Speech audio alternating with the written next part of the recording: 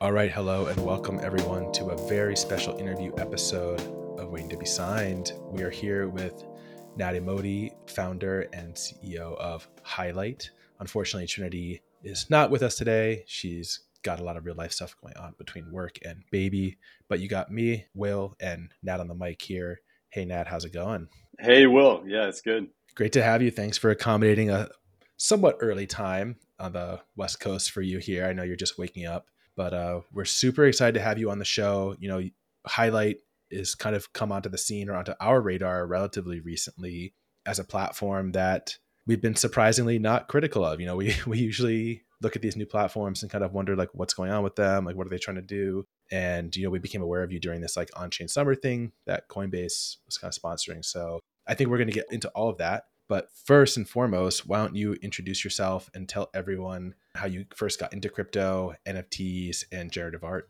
in general? Yeah, for sure. Thanks for having me. I'm a big fan of the show, and I was especially astounded when we didn't take too much criticism on our recent launch. As builders on the team, and myself as founder, all I see is the flaws and all the stuff that we still have to do. So appreciate the recent shout out on some of our projects. My background, I'm originally from Canada, and I grew up really with the internet as the internet was growing up. And my first job ever actually was making art for gaming. And I know you have a gaming background. Trinity has a gaming background. Unfortunately, none of the games I made art for, I think ever saw the light of day, but made a little bit of money doing that. So the idea of making art and just selling it on the internet has been ingrained in me since then.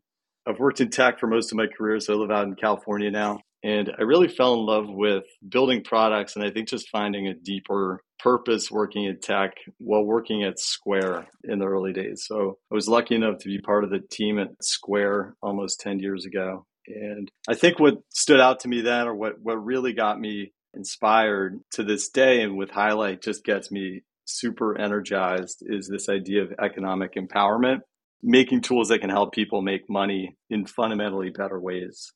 It's crazy to think, but with Square, right, not even 10 years ago, it was really hard for a small business to accept credit card payments. And when I was there, we had mom and pop shops that were just signing up in droves. In a lot of cases, revenue for them would just shoot up 20 or 30% overnight because they got a little piece of hardware that they could plug into a smartphone and accept payments right away.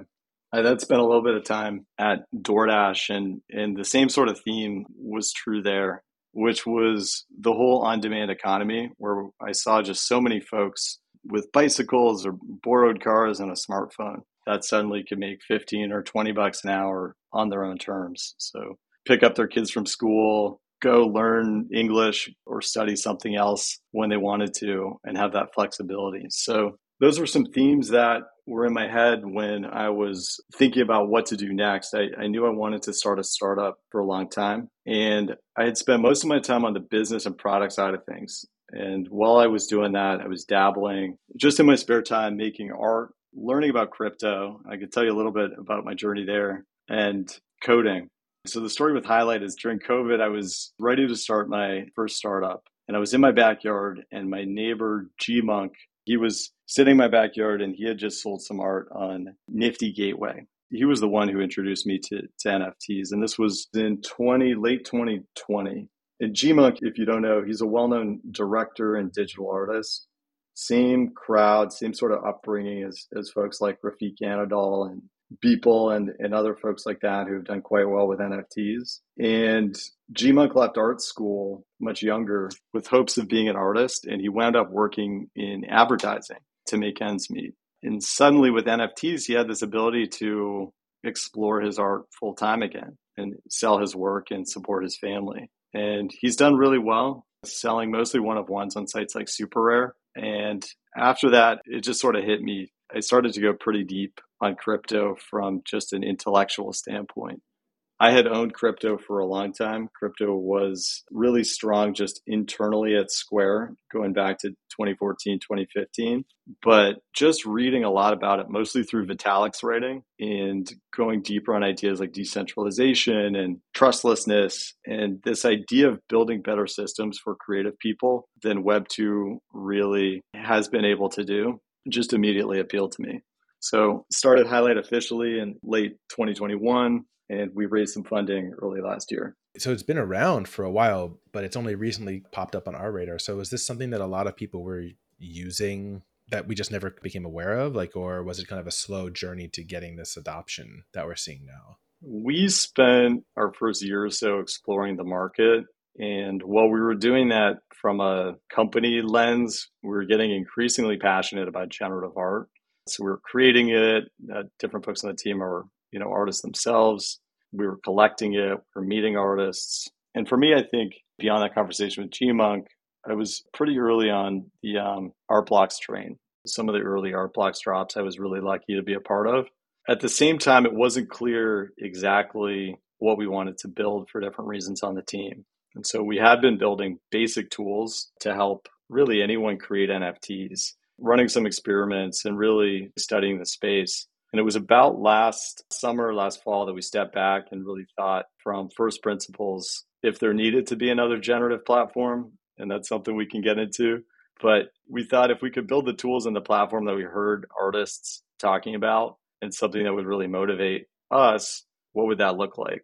So it was about a year ago we started whiteboarding all that out, but we came up with 5 things almost immediately that we felt like we needed to build. And going down the list, we couldn't see any of them in the landscape for generative art platforms. I mean, I think that's a great time to actually start having that conversation. So, yeah, why another platform? What was missing in the space when it comes to art and generative art platforms? Because it seems like a lot of people identified that there was a need for this or that there could be a need for this, right? We've seen so many platforms launching from 2022 into 2023, some of them taking a more curated path, more premium, higher price point, exclusive artists and stuff like that. Some doing this more open thing.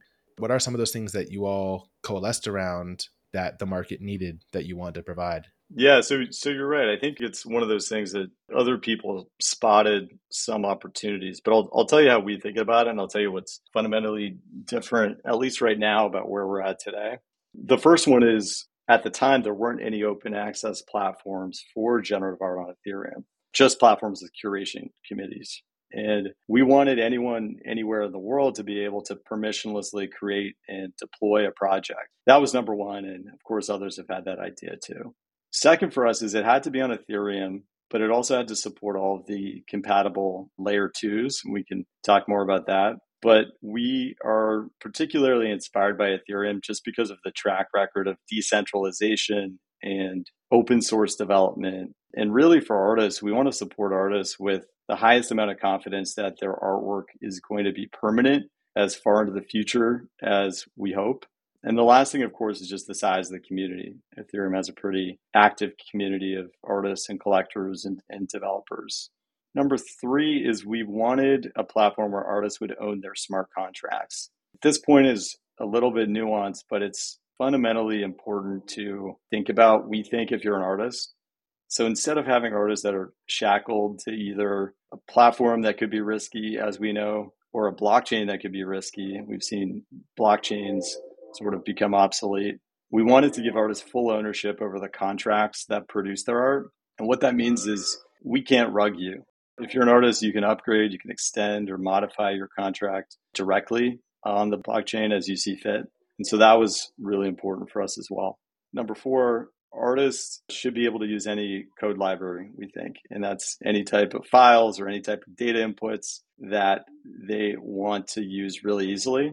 We don't want to put any rules in place around forcing you to use the transaction hash, for example, or a certain version of P5 or any of these other things that we understand and appreciate why others like those type of rules. It creates for a certain amount of consistency. But for us, what gets us fired up is helping artists push the boundaries of the medium creatively and expressively. And on our side, that just means giving options for artists to explore and figure out what's possible.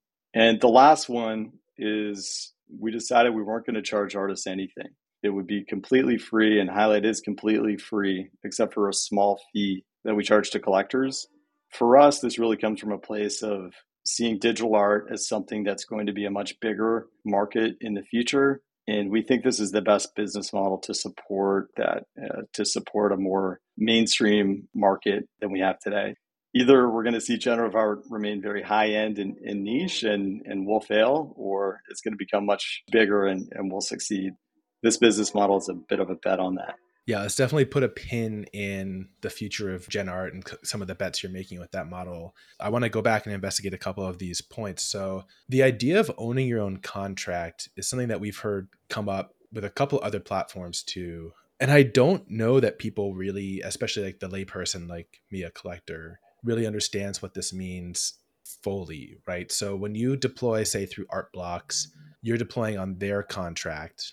And what's the distinctions that, like, so if I wanted to later on change the royalties or something, I can't do that if I deploy an Art Blocks, but if I own my own contract, I'll be able to amend it? Or like, what are some examples of things that artists can do by owning it? Yeah, absolutely. So there's a few. And for a smart contract, if you just think about it as a vending machine, I think is still just like the most straightforward analogy. And if you create an art collection on other platforms, you're putting your art in someone else's vending machine. And so if they want to adjust the prices, if you want to adjust the code behind your project, if in the future you decide you want to add more, extend the collection, any number of scenarios that we think all should be within an artist's control and discretion, you need to go through the owner of the smart contract to ask them to do that. That to us is just a little bit at odds with where we're going, hopefully, with Web3 and with decentralization, which is putting ultimate power and ultimate control in the hands of artists and creatives and not creating another set of platforms where a large amount of the control is at their discretion. I'm just trying to think of an example in my head here. I go to Highlight. I don't really know Solidity, but you all give me the tools to kind of Frankenstein together the type of contract that I want to release a piece of art or maybe a series of artworks. Yep. If I went and learned Solidity, would I then to be able to make changes? Am I kind of like stuck with whatever tools you provide me? Because ultimately, like the feature set that Highlight gives, if I'm not someone who's a coder, I'm still kind of bound by what you allow me to do, right? Yes. Yeah. I mean, you would need to learn how to code to upgrade or modify your smart contract. But for us, you're able to do that. And so whether that's, yourself or you had someone help you do that, if you're making generative art in the first place, we think in general, this is something that's relatively straightforward to do. Not everyone knows Solidity, of course, and we help a lot of artists sort of do custom things.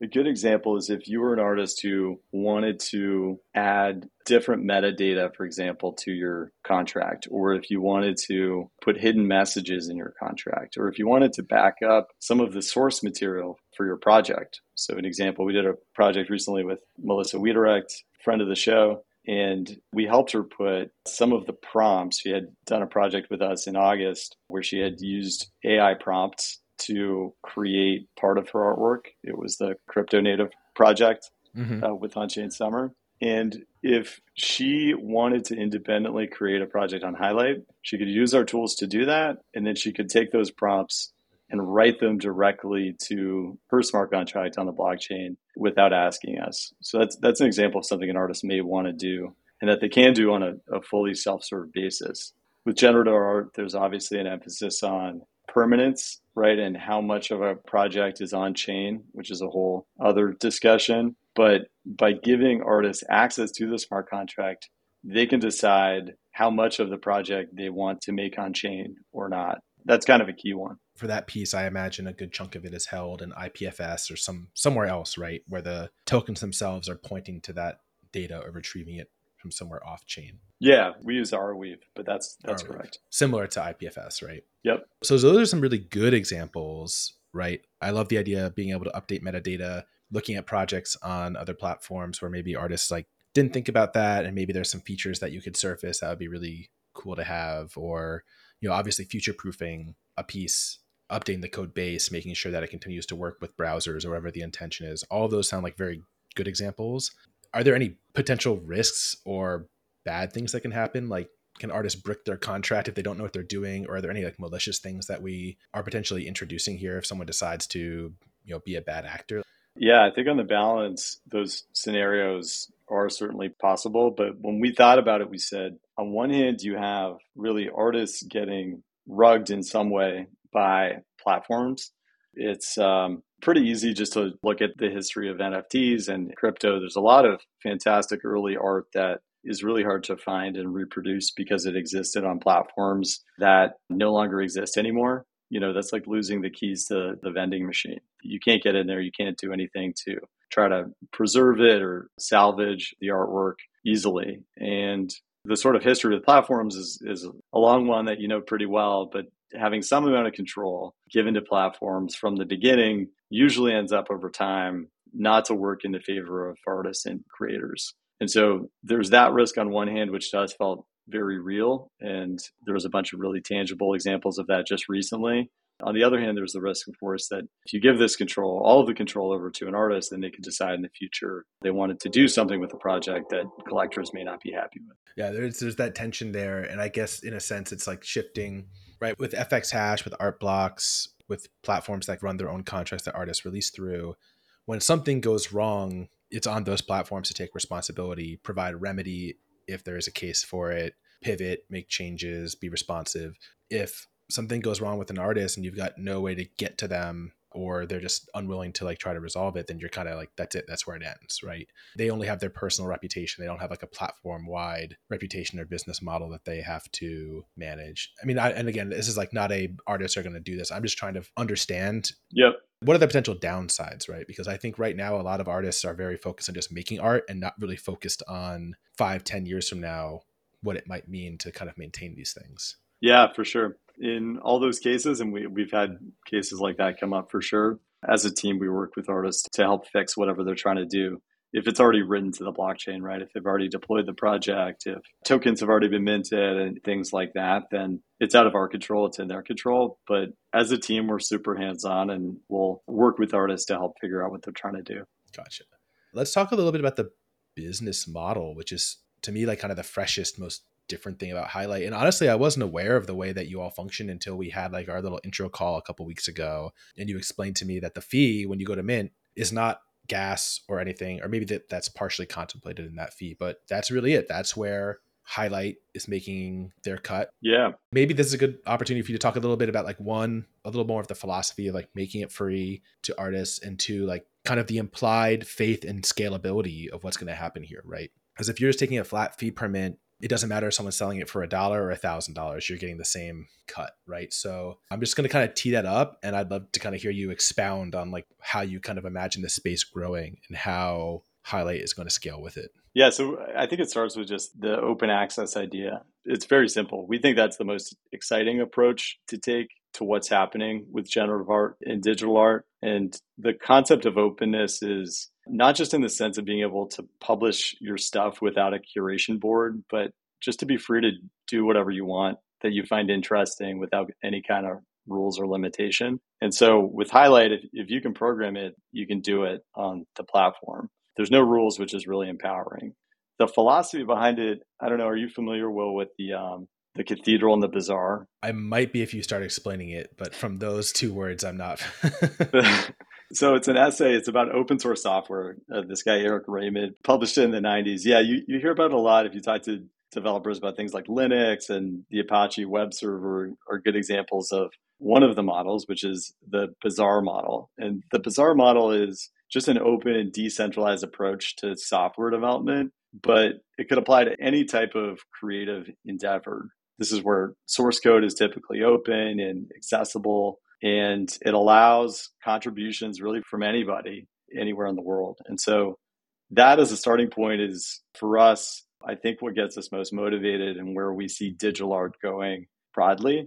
The contrast to the bazaar, which is the open bottoms up approach, is the cathedral. And the cathedral has a lot of advantages for it, for sure, but that's the more top down and closed and structured approach. You could say that's maybe like the curation board approach. And what excites us the most is for anyone in the world to be able to pick up a tool that we created and use it to make art.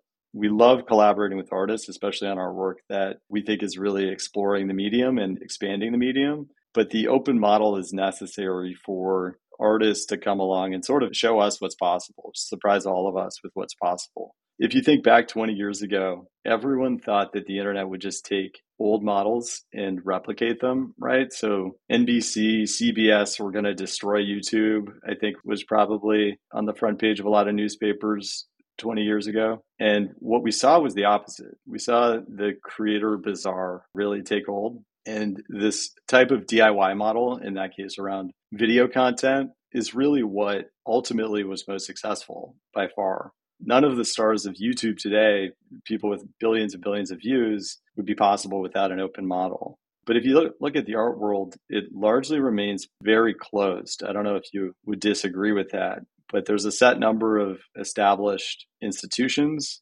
Collecting art is not something that most people in society actively engage in. And we think that an open model has the best chance at creating a much more vibrant, much more active and new generation of artists and collectors that can bypass those old models.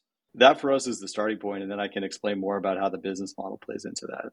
I mean, I think that's a really nice vision. I think that's one that a lot of people share too when it comes to Web3 and giving people like this level of ownership and autonomy through this like increasingly connected world that we live in. But at the same time, I mean, I think only knowing what we've seen so far, the last kind of two and a half years of this kind of generative art, on-chain art renaissance, that it feels like we had that influx of people who came in, were interested in creating, some of which had been around for a long time, some of which who got inspired by seeing that explosion of art through art blocks and FX Hash and some other platforms. This year, it just hasn't felt like there's a lot of new names. And just like at the end of the day, there's only so many people who want to collect art. It feels like there might be only so many people who want to or are capable of making art. You know, I don't want to say that not everyone can be an artist, but as a collector, right, how you've observed this last year or so of just kind of seeing the same names everywhere. Yeah, so I think if you want to stick on business model, none of the math makes sense in the current market, right? It's a brutal market out there.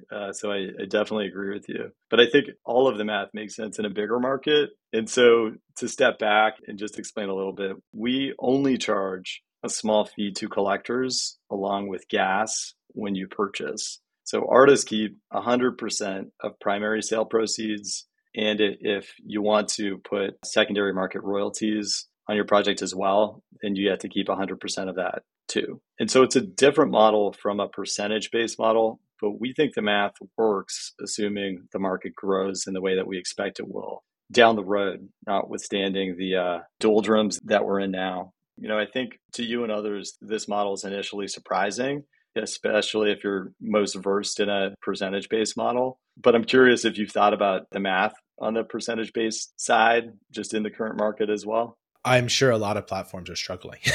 You know, maybe Art Blocks is doing okay because they play at just higher price points. But obviously on ETH, there's the issues of like royalties and kind of this like long tail of income that's clearly not happening anymore. If it's not being traded on the Art Blocks platform, they're probably not capturing their piece. The artists aren't capturing their piece. So, I mean, I kind of get that the flat fee upfront right there, you're kind of insulating yourself against the shifts and things you can't control outside of your corner. But yeah, I imagine, like, to your point, that probably no one is really happy with the revenues they're making right now. It's a tough market for sure, I think, especially on the royalty side. But for us, we think there's just great potential for many more people, millions more people, to be excited about collecting digital art. And in that world, we think the model of a collector's fee does scale really well. And again, back on the theme, as we're talking about smart contracts, we're talking about how we're open access, creating a model where artists get to keep 100% of their sales to us just felt really important. I mean, I love artists getting more money and participating in a bigger way. So what is the path, right? I mean, I think this is a good segue into base chain and the on-chain summer and the kind of collaboration. If it is a collaboration, I'm actually not sure like what the relationship between Coinbase and Highlight. Someone there must have organized this and included Highlight in some way. But do you have a sense, first of all, of like, is that push out to the broader Coinbase community who might not be collecting NFTs? Do you feel like they're getting any crossover, like anecdotally that you can tell? And if not, or if it's not to the extent that you thought, how are we going to push and grow, right? I think everyone has this question right now. If we 10x the users and then 10x them again, it's going to look brilliant. We're all going to look like geniuses, right? So like, what's it take to get there? Yeah, so on the base side, we knew the team working on it, and we had been in touch with them for a few months. We knew we were going to be one of their launch partners when the base mainnet went live. So just pausing for a second on L2s, we support all the major L2s for Ethereum. L2s are still extremely early, and we like to provide options to artists. Base is one of them, and then we also support Arbitrum and Optimism and Zora and Polygon, which is more of a side chain, less of an L2.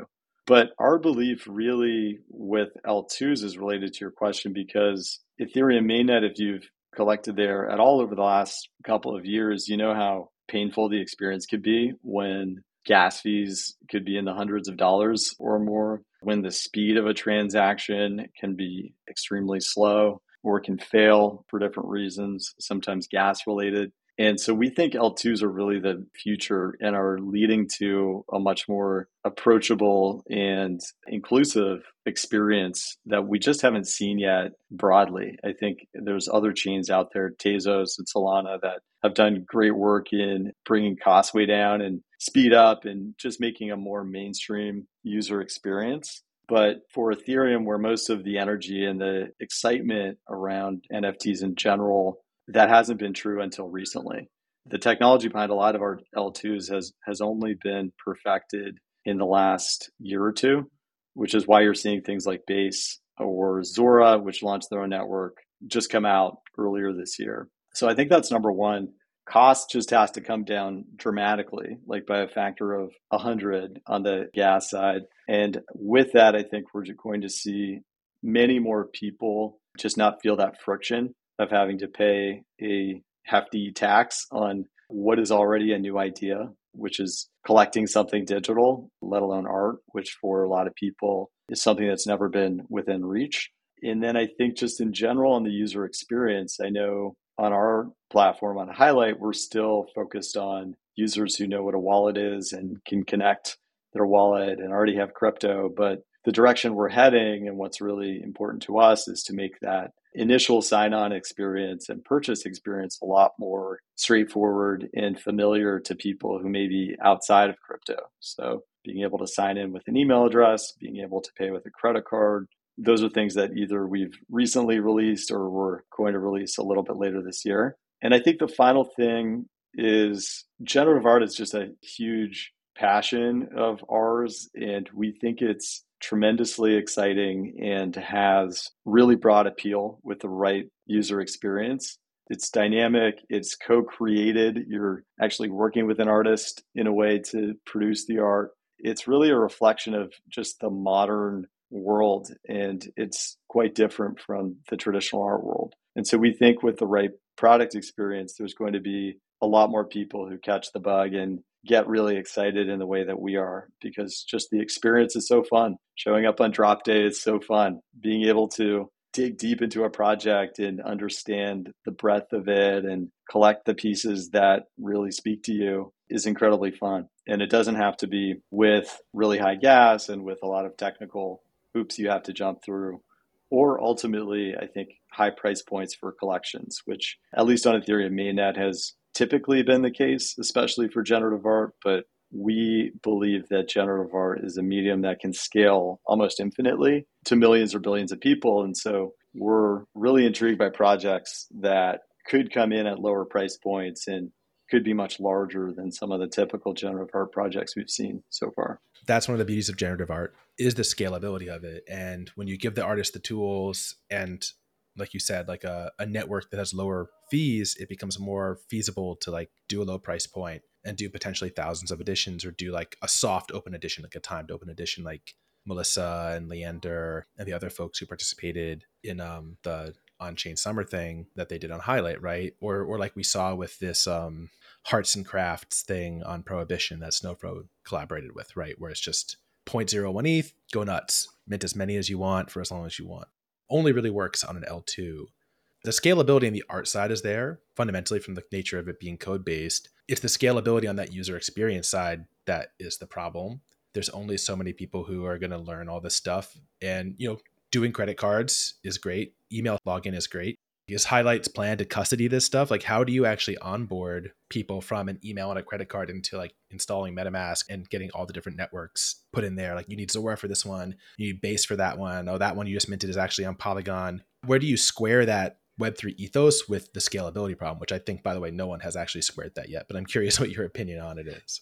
I think it's really painful to the average person to experience L2s today. So the average person who may not even have MetaMask installed and they have to try that and then get crypto into it and then bridge it over to an L2, and all these different hoops are really painful. But I think where we're going is a world that's a lot more cohesive. And I don't think this is going to happen overnight, but I think there's many, many people who are working to solve these problems. And so I think what we'll ultimately see is a user experience that feels much more seamless, right? Where you can interact with NFTs on Base or on Zora or Polygon or on Ethereum mainnet, and maybe have some of that context within it, icons or other markers that specify what part of the broader network the transaction has settled on, or the NFT exists on. But that can just be a detail that doesn't have to be so front and center as it is today. I think in general, that's where we're going.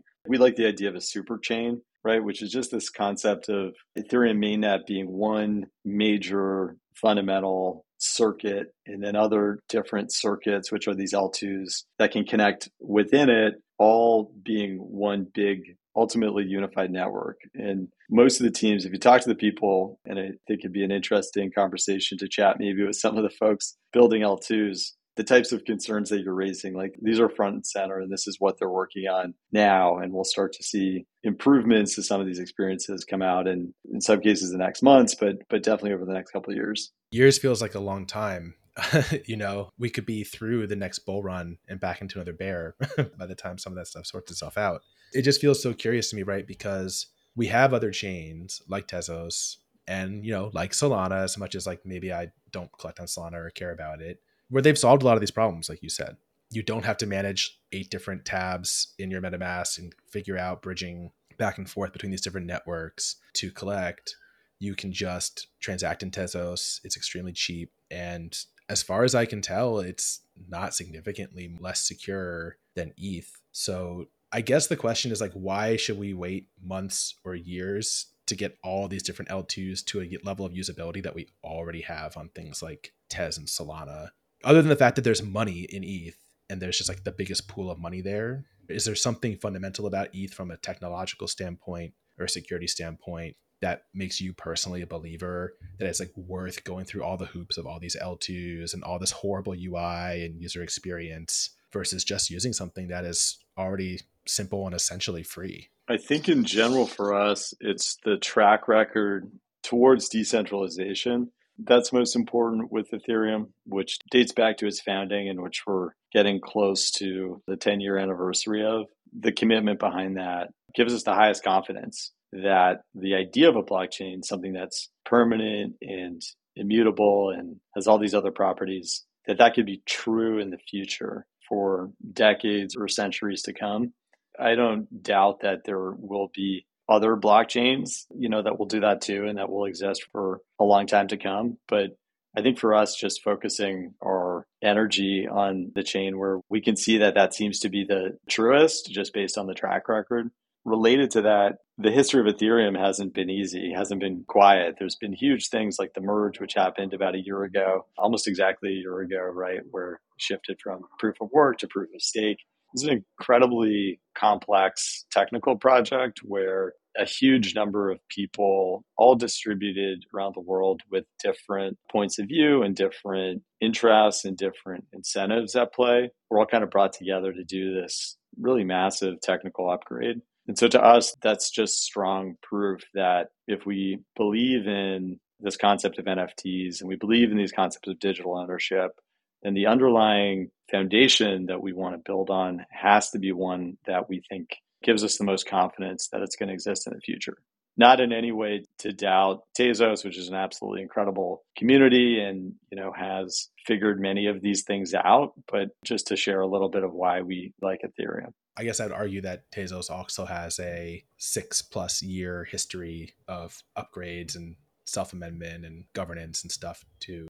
I don't know that much about the decentralization portion of it because I'm not that savvy to go look at all this stuff. But I had this vague understanding that like the decentralization aspect of ETH was a little bit not as straightforward because of people like using these like pooling things. But let's not get into that because I think that kind of gets us way off topic. And I'm not trying to debate Tez versus ETH. I was really just more trying to understand like the user experience stuff, which is such a key part of scaling this technology. And it seems like some of these other chains like Tezos have so much of that potential, but because they don't have the economic activity, people just kind of ignore them because it's like, as we've seen, even with like really good art, someone can have a super successful art blocks curated release and it doesn't really move the needle on their Tezos collections that people have been enjoying for a long time. It's very difficult to cross people over. So I totally understand that when you have like 90+% of the users and the money in one place, it doesn't necessarily make sense to try something on a different chain or at least prioritize it, right? I think that's one part of it. And I think the thing that you'll hear if you chat,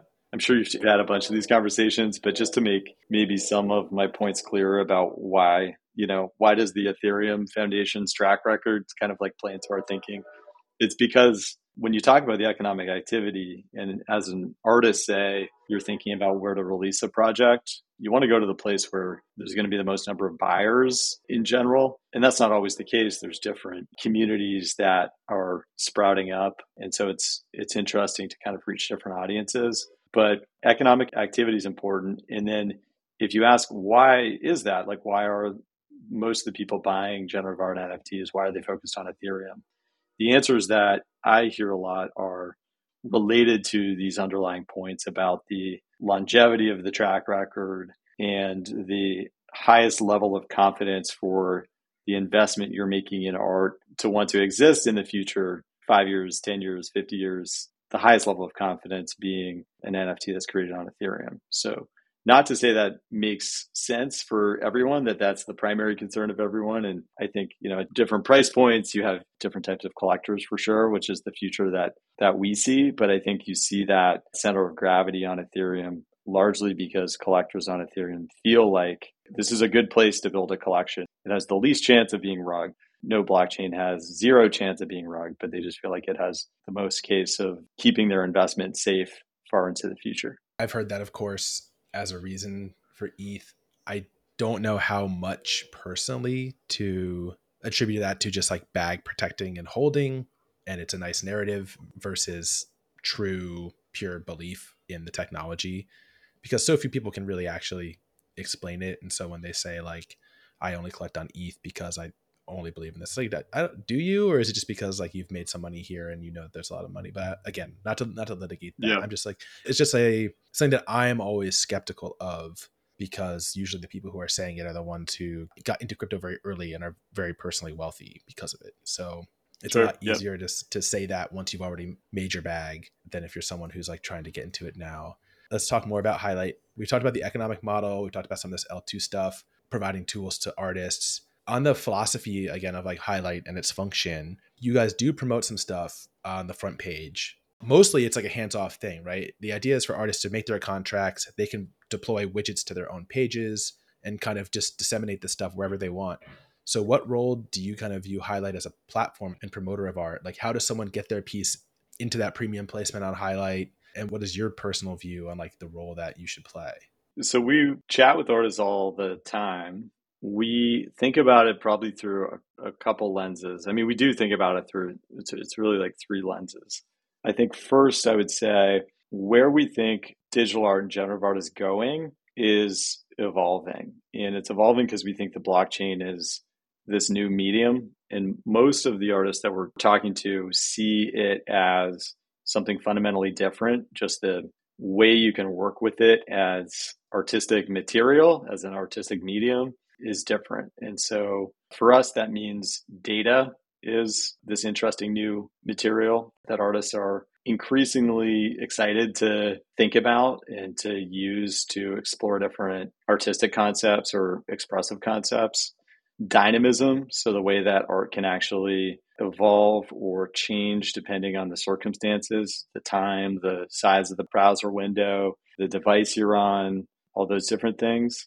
Co-creation, which we think is the most exciting thing probably about generative art, where something from the collector, which is typically the transaction hash, but it could really be any type of data. It could be the wallet address or time of day or number of NFTs the collector's minting. All these things can play a really big role in how the art is produced and what the final output is. So I would just say in general, works that check a bunch of those boxes and seem to push the boundaries of the medium just get us really excited. So if you're an artist listening and any of those ideas speak to a project that you're thinking about or that you're working on, please reach out. But then beyond that, we think about sort of three lenses. One is art, which is subjective and really just what is aesthetically compelling or beautiful. And there I would say we're really just going for what we like. There's nothing more to it than that.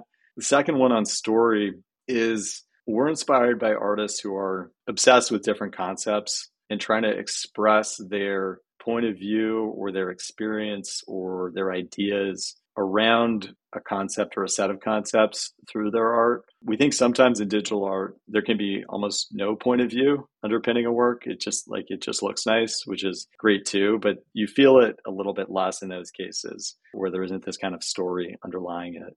And then the last piece is technology. So this relates to just the blockchain as a medium, as something that gets us excited, but we love to curate projects and really feature projects where there are interesting technical aspects. And so it doesn't have to be solely about using data necessarily or creating dynamic evolving works necessarily. Anything, that leverages new technology, new libraries, new types of shaders, things like that. We love all of that. So yeah, projects that check any of those boxes and I think are just in the spirit of artists expressing what they want with this amazing new medium are the ones that we like to spend a lot of time on. And when we do that, we help write custom smart contracts. We do a lot of marketing, increasingly more marketing. There's a lot more we can do there and we will be doing coming up. And some of the stuff that you guys have done, I mean, even though maybe some of what I was saying with the ETH stuff sounded adversarial, that wasn't the intention. We are fans of Highlight. Like we're loving what you guys are doing in general. So the stuff you did with like a Ghostin's piece, right, where sequentially minting more and more in a batch creates more complex pieces. The similar function with Melissa's, where if you minted a certain quantity at once, you'd get like every kind of variety of text possible. Like there's really cool things that you all are collaborating with artists on these contracts to do and to enable. And I personally love it. Like I think it's super cool to see those little hooks and those like little new things that you've never seen before in a piece. Awesome. I guess artists reach out, right? If you have a cool idea and you don't know how to do it on Artblocks or FX Hash or somewhere else, maybe Highlight is the place to try. We hope so. We talk to a lot of artists, and that's usually in the first couple sentences of what they share is, I wanted to do this project on another platform and they won't let me, which we love to hear. Yeah. One other question I had here, which I guess kind of relates to ETH again in particular, not necessarily to go into a critique or anything, but just to get your view of it. What is your kind of personal take on what's going on with royalties there? It's not a problem that other blockchains are necessarily insulated from. It just the contagion hasn't spread to Tezos yet, but anyone could probably build a blur on Tez and provide a royalty-free experience over there if they wanted to. But on ETH, obviously it's become a problem. I think a good number of artists probably who weren't super savvy or well-versed in technology, like never anticipated this. And the idea of like releasing a collection at a low cost to then get paid in the long term off royalties if the value of the collection appreciates, that's kind of just gone more or less. When you're looking at that ecosystem, are you trying to kind of solve that a little bit by just like giving the artist complete control? It's free. You guys just collect your fee off that first primary minting experience. You're giving as much of that primary over to artists as possible. Do you see it as a challenge? What is your kind of take on this whole situation over there? Yeah, so I mean, first I would say that royalties are one of the most exciting things about the potential of NFTs. Definitely one of the main things that got me super excited when I first got into the space. And I felt just deep, crushing disappointment over the course of this year, if I'm being honest, with how things have trended.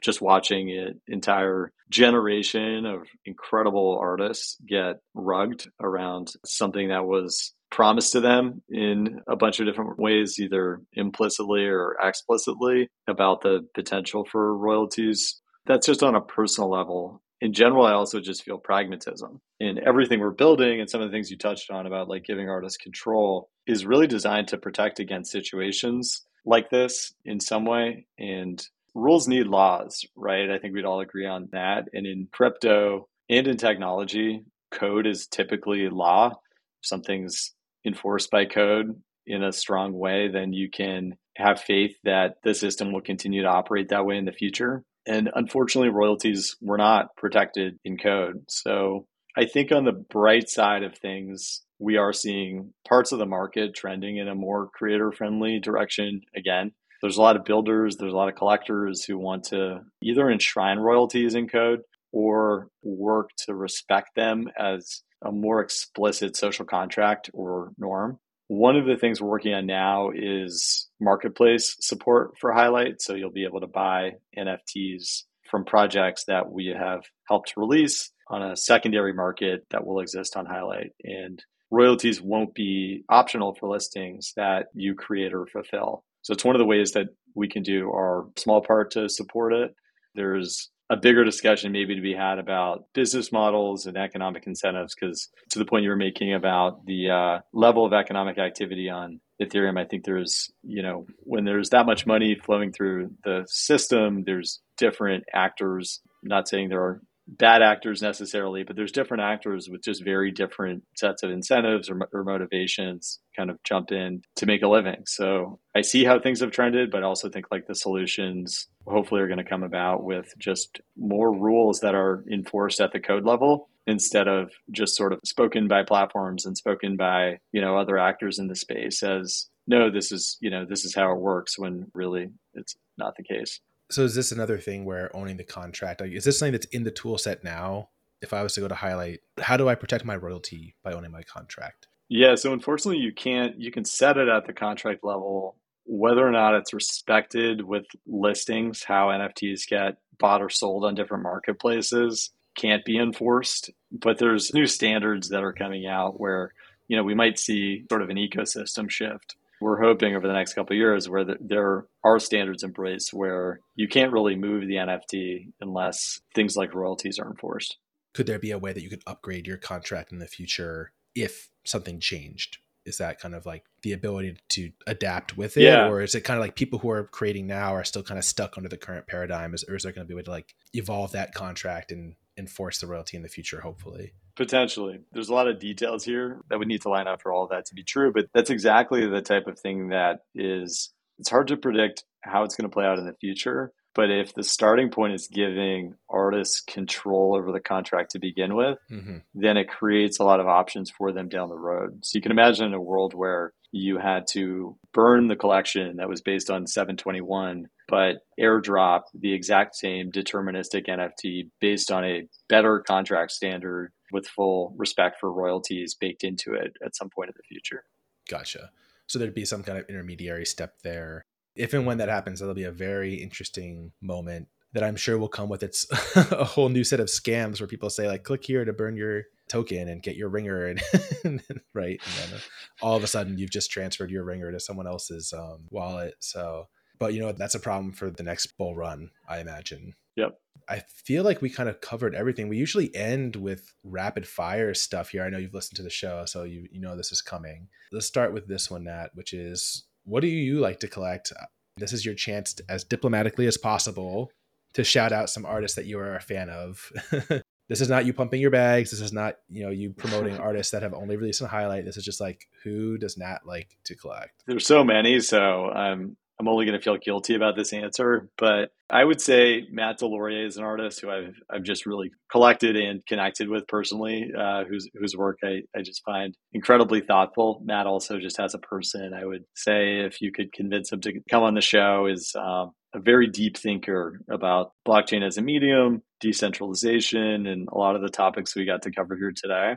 Emily Shi is an amazing artist, one I've been lucky enough to know, and is out there, I think, really uniquely weaving together just sort of personal history and personal narrative with the new medium. On the Tezo side, I think Marcelo Soria Rodriguez, huge fan of. Nat Sarkissian, I'm a huge fan of. Leander Herzog, who we were lucky enough to support on a project.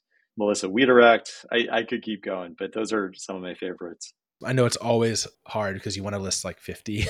I've been put in similar positions where I'm just like, oh, I left so many people out. But Kim Asendorf, Jan Robert Leet. Yeah, sorry, stop there. I don't know if you listened to Arbitrarily Deterministic, but Ken, the host of that show, had Yeah. Matt on last season, and they had a really cool conversation about some of the stuff he does with like data collection and perhaps maybe some kind of hint as to some stuff he might be working on. Yeah, I'll check that one out. I'm aware I've chatted with Matt about some of that stuff, and it's really, really cool. The like measuring atmospheric electricity and stuff, is that? Mm-hmm. Yeah, that's wild. The word is escaping me, but he goes completely off the grid as far away from any electrical interference as possible and picks up on really data from the Earth's energy field, magnetic field, and is using that, is recording that as sort of like this purely natural, random data. And he's thinking about how to use that to seed an upcoming project. I'm super excited for whatever that turns out to be.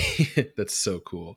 Related to this, then, like, who would you like to hear us interview in the future? I think some of the folks I mentioned, so I think Matt would be fantastic. Emily would be wonderful.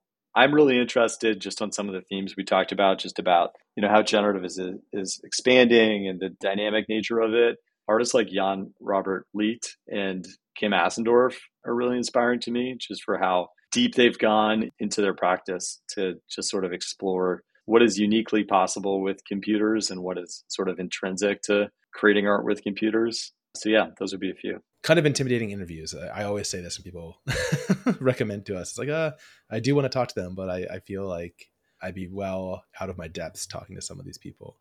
All right. We usually also allow our guests to turn the tables and ask us a question, or in this case, just me.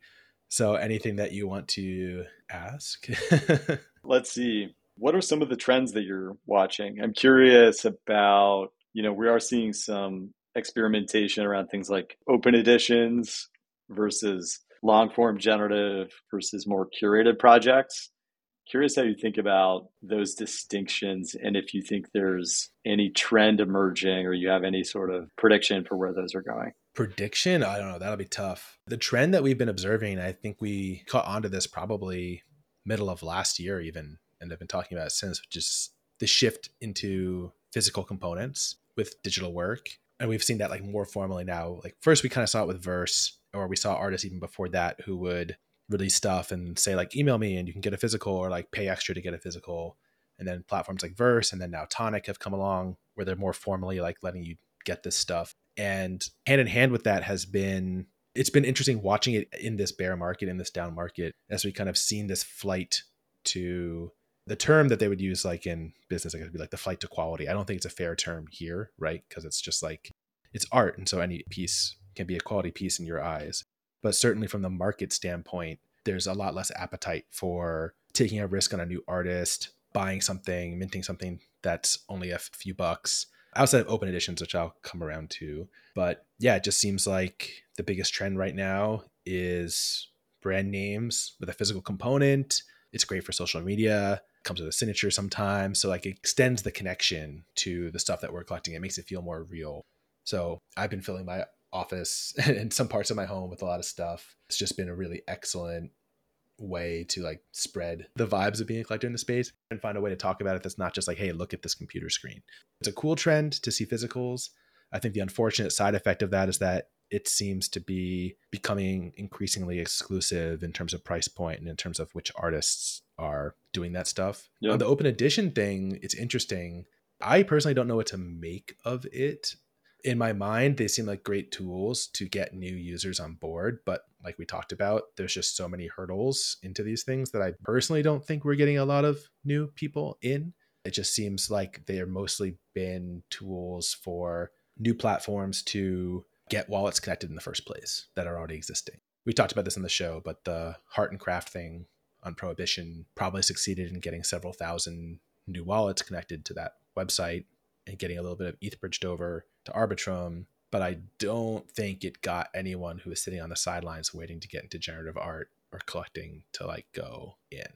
I'm not really sure what the actual effect of open editions is. I understand the philosophy and the spirit of them, but I just don't think that they're maybe having that outcome. I don't know what you think. A couple thoughts on it. I think it's the idea of a print, right? So Andy Warhol did an open edition. It was the Marilyn Monroe prints, which were, I think he made something like 19,000 of those. And I think the idea that you have a collector base that is limited to a small number of higher price artworks is something that artists increasingly want to try to move past. And I think this gets to, again, like this new thing that we're all together figuring out, which is what is this new medium? What does it mean to collect digital art? But for something that can scale infinitely or almost infinitely, why limit the digital medium just to small collections of 100 or 500 or 1,000? So I think there's a lot of that spirit to it. And that idea